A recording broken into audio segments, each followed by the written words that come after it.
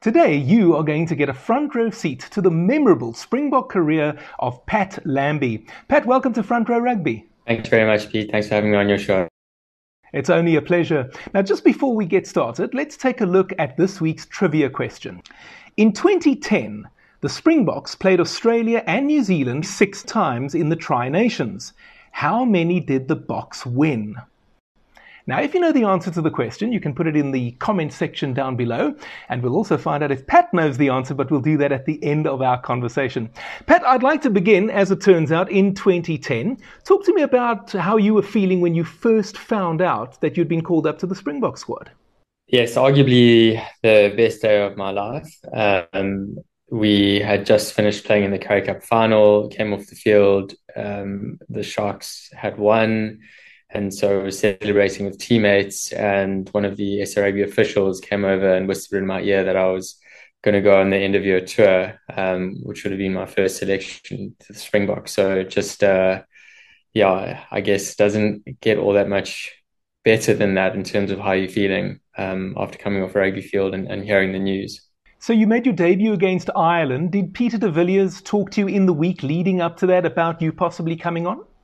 Yes, it was actually a very interesting kind of debut week. Jean de Villiers was nursing a groin injury, and so I ran all the plays at inside centre and was actually even given a jersey with number 12 on it in case Jean didn't make it for kickoff on the Saturday evening, or pulled up in the warm up or something.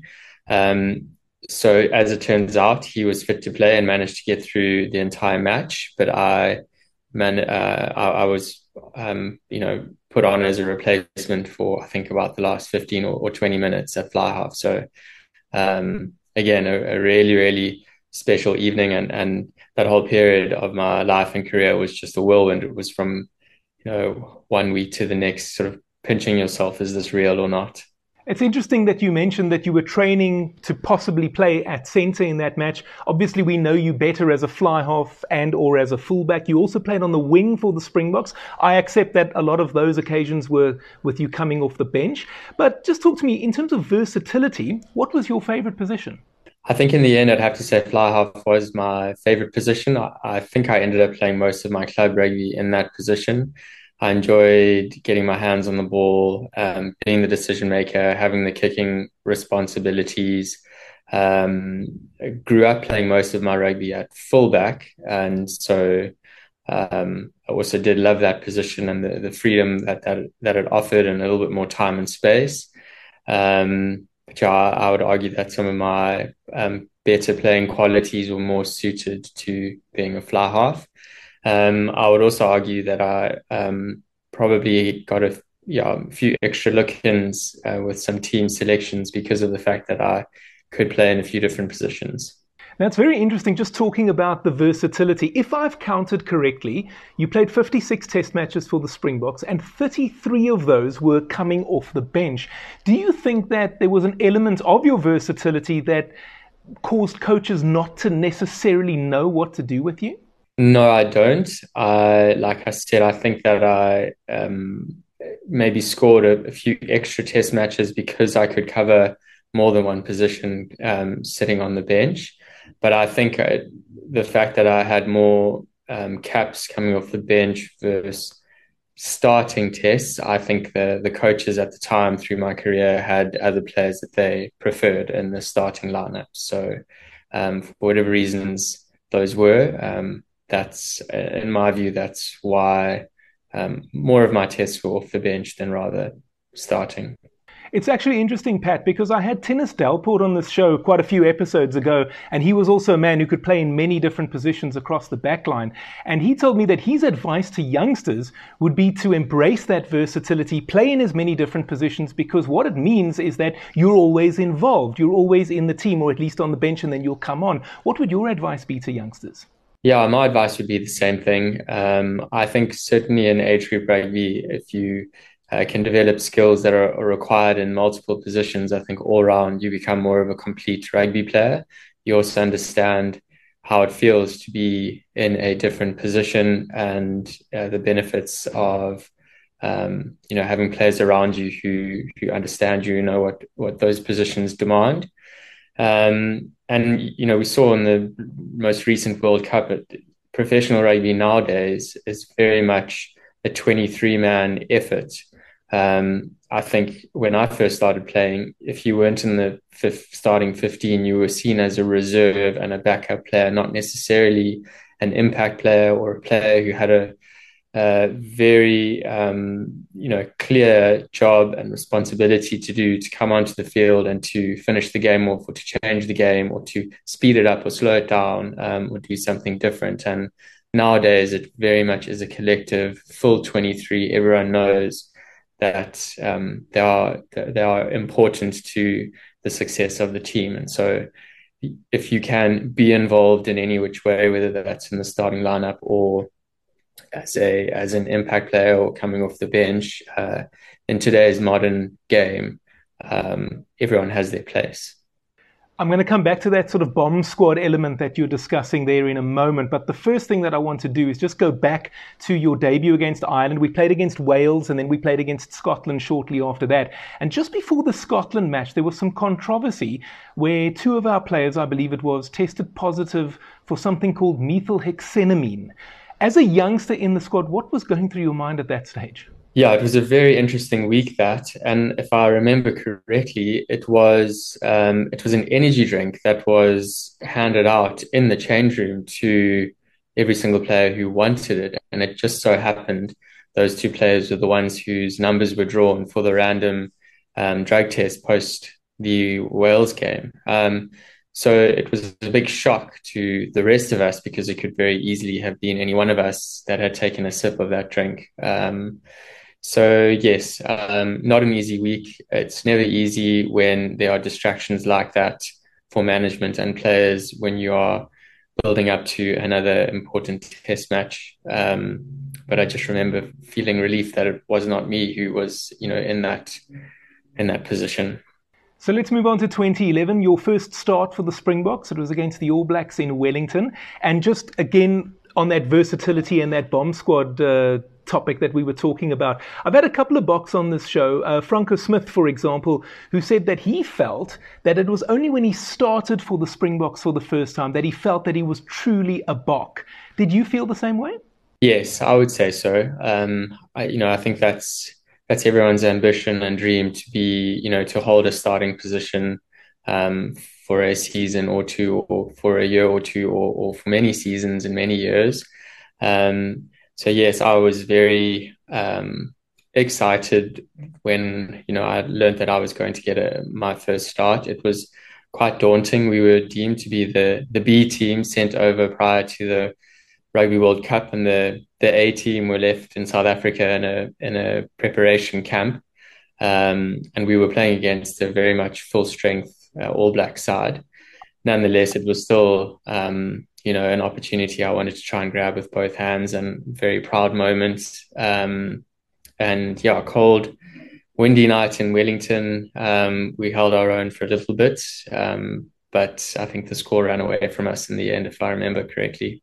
I'm going to stay in 2011 and stay in Wellington. We played there at the Rugby World Cup in the quarterfinals against Australia. I think that most South Africans know that now, notoriously, as the Bryce Lawrence show. What were your feelings after that match? Well, it was heartbreaking, and it was eye-opening to be in that change room. There were a number of players who were part of the 2007 winning Rugby World Cup team who were trying to go back-to-back in 2011, and to see these heroes and these previous World Cup winners, breaking down in tears and, extremely devastated and in disbelief. It was very, very difficult to take it all in. And again, it was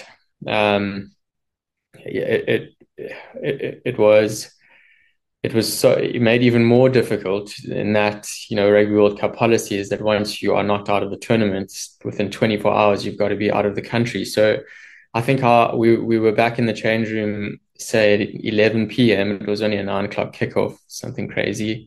Back at the hotel after midnight, and at 3:30, the first group of players were being bussed off to the airport to leave the country. So there wasn't even a chance to have a real post-mortem, to do any reflection. And we were sent home in 4 different groups, all arriving back at different times. And so just, yeah, feels like like your heart's being ripped out of your chest and your dreams are being stomped on, and nowhere to deal with it. So, yeah, one of the worst evenings of my career, and I'm sure echoed by most of the players, if not all of the players in that change room that night. I can just imagine. So in 2012, Heineke Meyer came in to replace Peter de Villiers. Talk to me a little bit about the differences between the two men as coaches as you experienced them. Well, obviously, I'm eternally grateful to Peter de Villiers, who picked me for the first time and gave me my first, I don't know how many it was, 10 or 11 test caps. And he had confidence in me, obviously, to be his starting fullback in some big Rugby World Cup matches. And I think in that group of players, there was a really strong core group of senior players who had all been there, done that, won a World Cup. And so it felt like Peter was comfortable giving a lot of authority and responsibility to those senior players.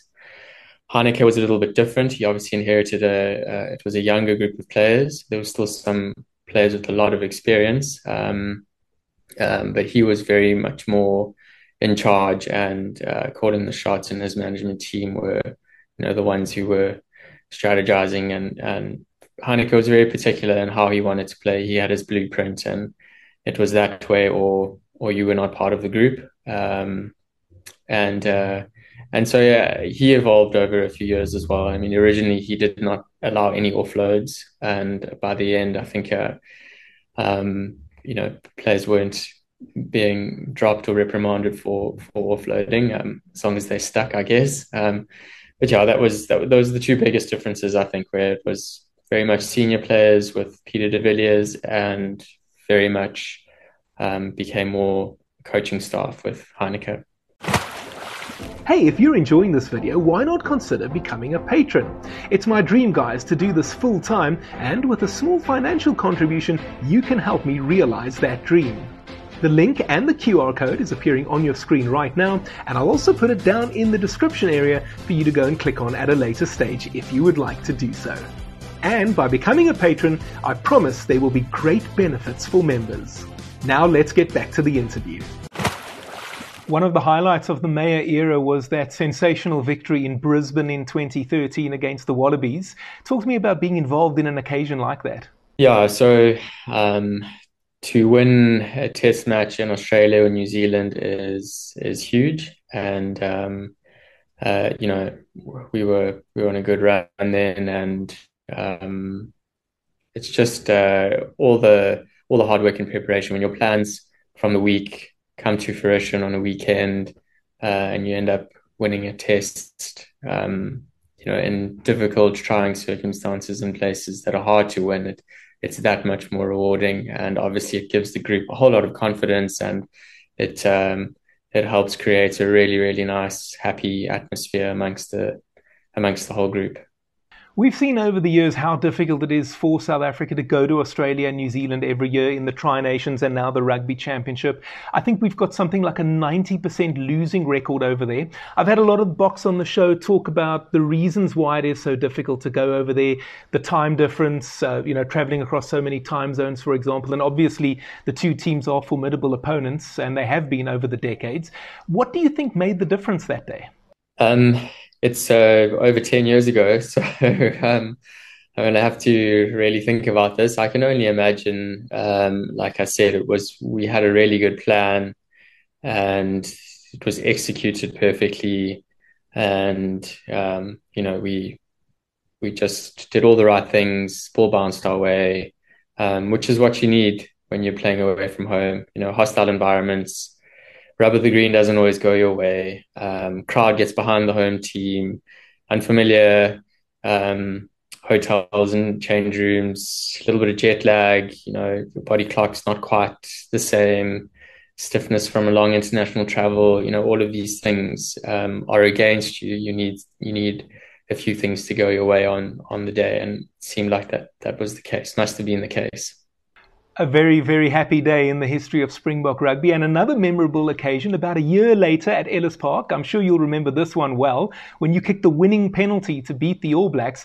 Now, Andre Pretorius also kicked a winning penalty against the All Blacks. That was in 2006 in Rustenburg. And I asked him about that, and he told me that he was just so tired after having played for 80 minutes that he wasn't really all that nervous. He was just focusing on slotting the penalty. What was going through your mind at that stage?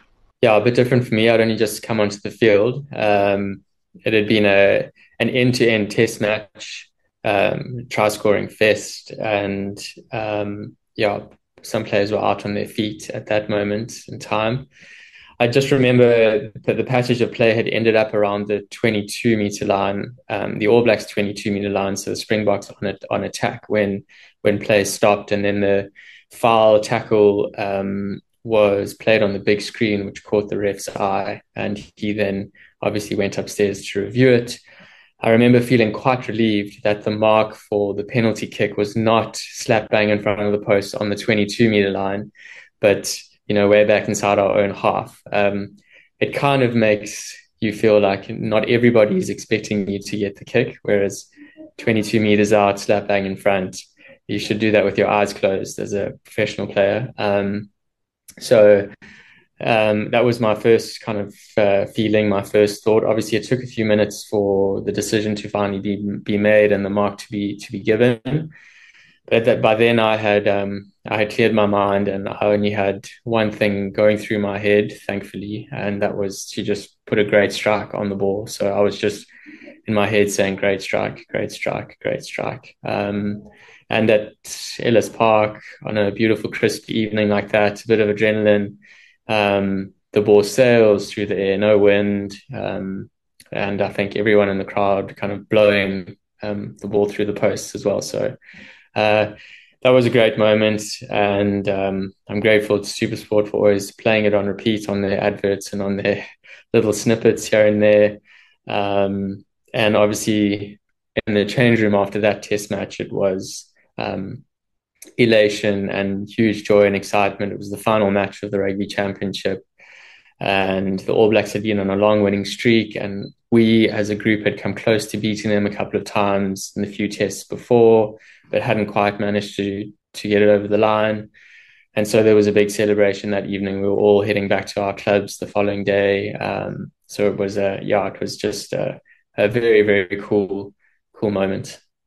Very much so indeed. So now we'll go from a high moment to a low moment into 2015 at the Rugby World Cup. And I know you know what I'm going to ask you now. That opening match against Japan, what happened? Look, probably many different schools of thoughts on this. We certainly did not underestimate them or think that it was going to be a walk in the park. We had players in our group at the time who were playing their rugby in Japan. And we knew that they were going to hang on, and it might only be in the last 10 minutes where we get some breathing room. Unfortunately for us, I believe that there were a whole bunch of substitutions made between 50 and 60 minutes. And I don't believe that those changes were the best thing to have happened at the time. The pace of the game and all of that, I think that, took everyone a little bit of time to adjust. And it's just so happened that Japan scored a try and kind of got their tails up. And, you could feel the belief amongst their players growing with every minute that passed, closer to 80 minutes, creeping up on us on the scoreboard. And then they scored a try after the 80th minute to win the game. So that's professional sport. Anything can happen on the day. That's my view on it. I would have loved to have stayed on the field longer. I felt like we were in control. Yes, we were ahead on the scoreboard, not very far ahead, but we were up by 5 or 6 points, I think, maybe 2 scores ahead. And it felt like it was that moment where we could score again and run away with it, or if we let them score, suddenly it's going to be a tight one right to the 80th minute. And it was the latter that happened. And the week that followed was the worst week of, I think, all of our lives. And yeah, very proud that the group bounced back after that and still made it, ended up coming third in the tournament with the bronze medal. We did bounce back well to finish third, as you say there.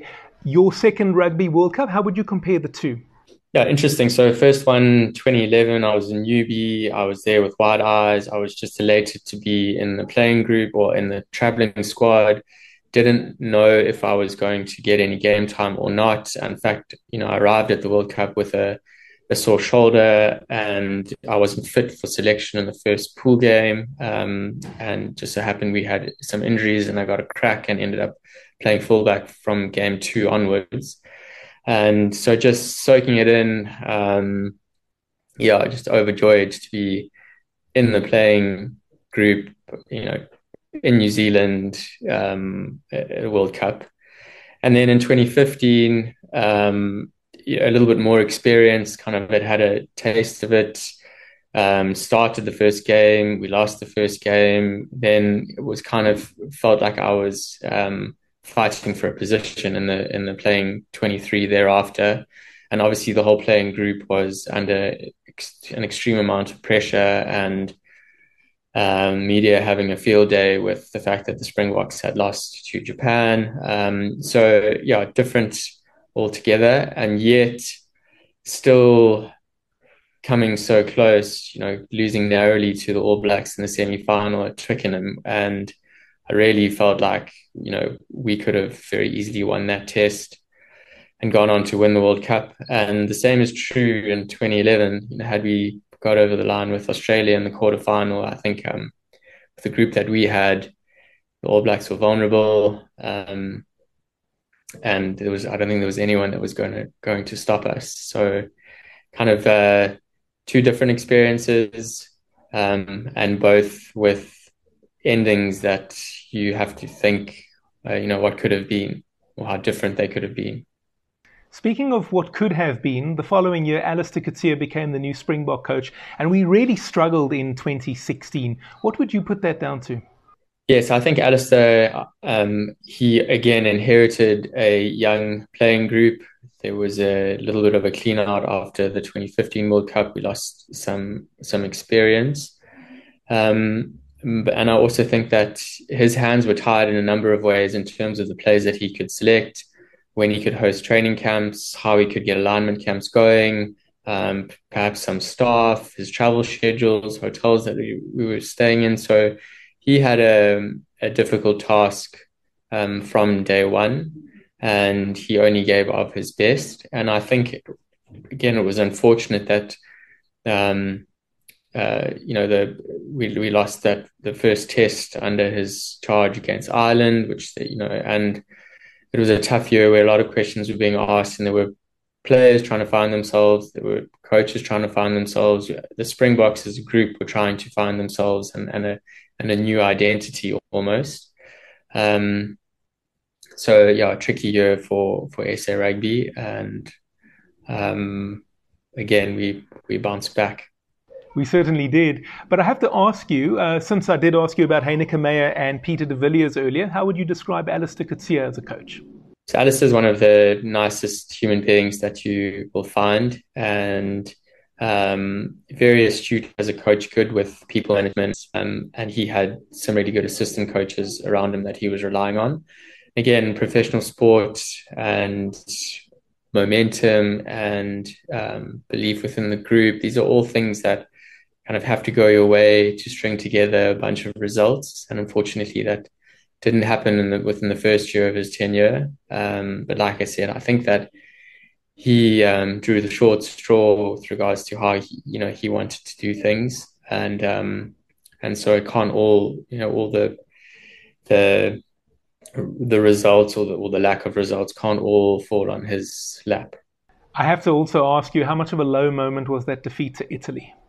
Yes. So again, that was a very interesting test match. We had Brendan Venter, who was an assistant coach in our group, but he was also consulting for Italy at the time. So just weird. And again, not too dissimilar to the Japan game.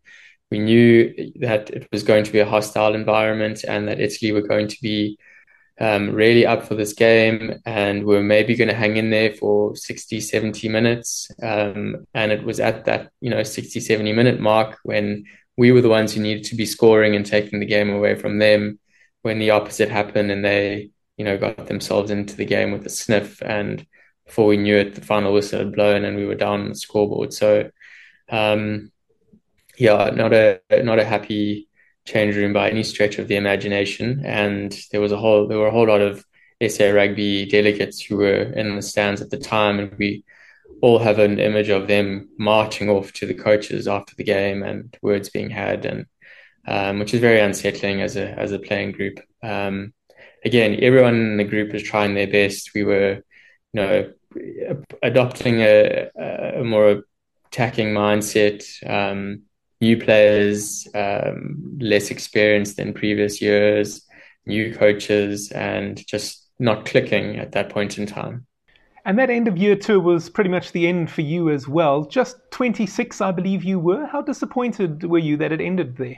Extremely disappointed. I would still love to be playing right now. I'm, only 33 and feel like as a fly half, as a general, perhaps your best years are in your 30s.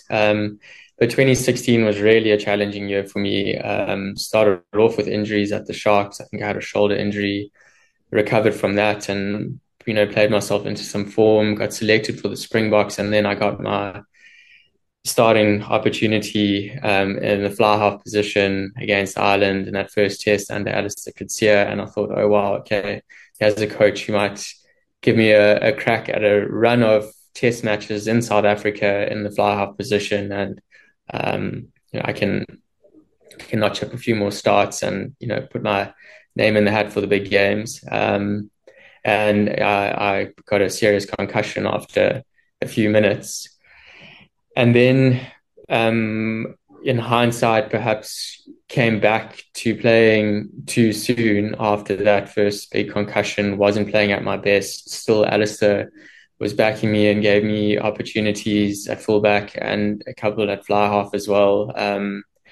And so, I got my last test off the bench against Wales at the Millennium Stadium. And I remember coming off that field thinking, gosh, this, I really, really want to perform better in a Springbok jersey again. And unfortunately, never, ever got the chance to do so. You mentioned the concussion there, Pat, and obviously concussions are what led to you ultimately retiring from rugby a few years later. And it's a hot topic at the moment, not just in rugby, but in world sport. But if we just zero in on rugby, there are a lot of parents these days who feel uneasy or reluctant to allow their children to play rugby. What would you say to them? Look, I think that World Rugby are trying to make the game as safe for us as possible, as safe for players as possible. They're implementing new laws to try and bring tackle heights down. They obviously are clamping down, strongly and firmly on any foul play. So you can't challenge a player in the air. Shoulder to neck or head is just completely a no-go. And I think what that's doing is that from young age group level, coaches are having to actually coach players better so that they get their tackle height right, so that they get their ball carrying positions right, so that they get their heads on the correct side of the tackle more often than not, which will make our game safer. It is a contact sport. There are uncontrolled contact situations all the time, and unfortunately, our bodies are made up of elbows and knees and hips and things. And so sometimes we are going to get heads in the wrong places.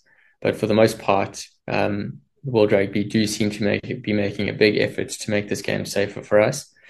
And I think more than that as well, medically now we are better understanding concussions and head injuries, and we are better managing players who suffer from concussions and head injuries. So in the past, players would have suffered multiple concussions without anyone blinking an eye, and long-term consequences can be quite scary. So, I think the game is heading in the right direction in that regard. And I'm certainly if my boys want to play rugby, not going to stop them from doing so.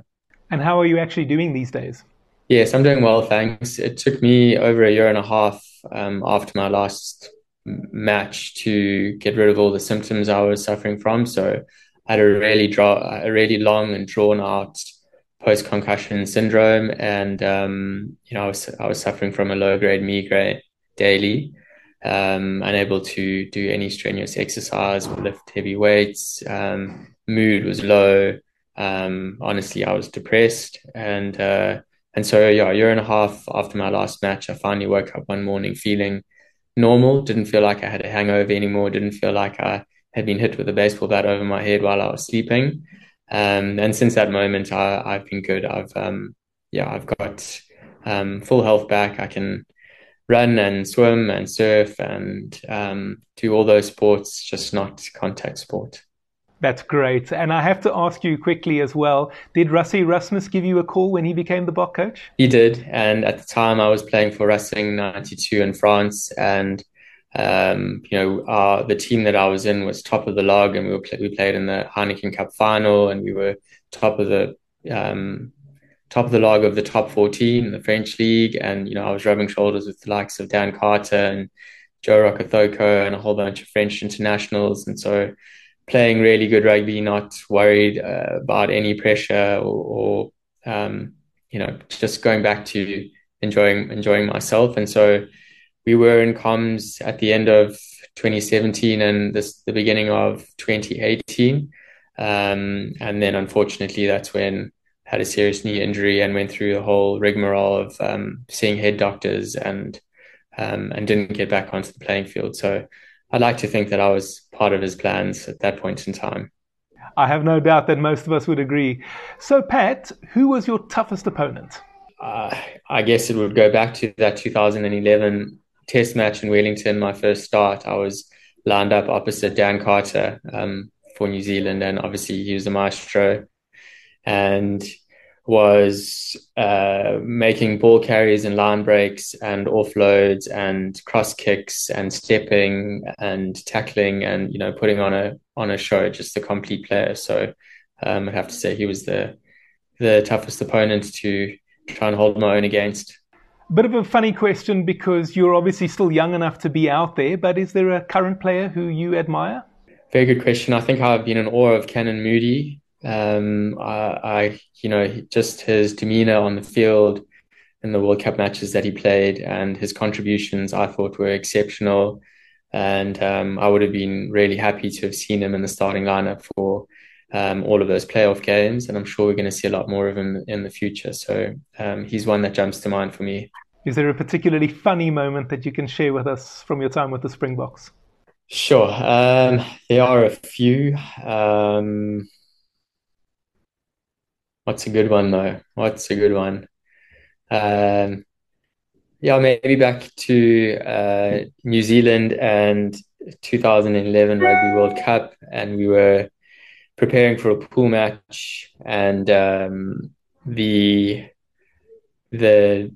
reserves and the non-playing reserves all disappeared into the change room for 10 or 15 minutes before practice started, and came out being led by Butch James, and they were all strapped up and dressed up, and they then pretended to put on their own mock-up rendition of the haka, which was quite entertaining and hilarious. So, and it was meant in good spirits, not in any way to to show any disrespect to the haka, but it was more to make us laugh and to create a happy atmosphere before training started. So got a very clear and funny picture in my mind of Butch and his counterparts. I can just imagine. And then finally, what are you up to these days? Yeah, and I work for a property development company in KwaZulu-Natal. We do residential lifestyle estates mostly. And so are taking old sugarcane farms and old unzoned pieces of land, converting them, rezoning them, and developing new housing estates within them. Sounds good to me. Pat, we're going to finish off with the trivia question. In 2010, the Springboks played Australia and New Zealand 6 times in the Tri-Nations. How many did the Boks win? Okay, so I know I played in 3 of those. We won 1 and lost 2.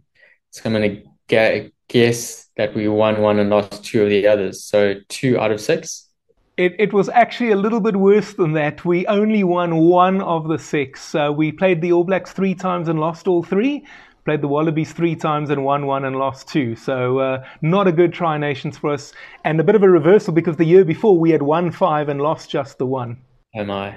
But we'll leave it there, I think. Pat, let me say it was lovely having you on Front Row Rugby today. An absolute pleasure. And thank you so much for sharing all of those stories from the past. And hopefully we can have you on again in the future. It's been a pleasure. Thank you for the invitation and all the best to you, Pete.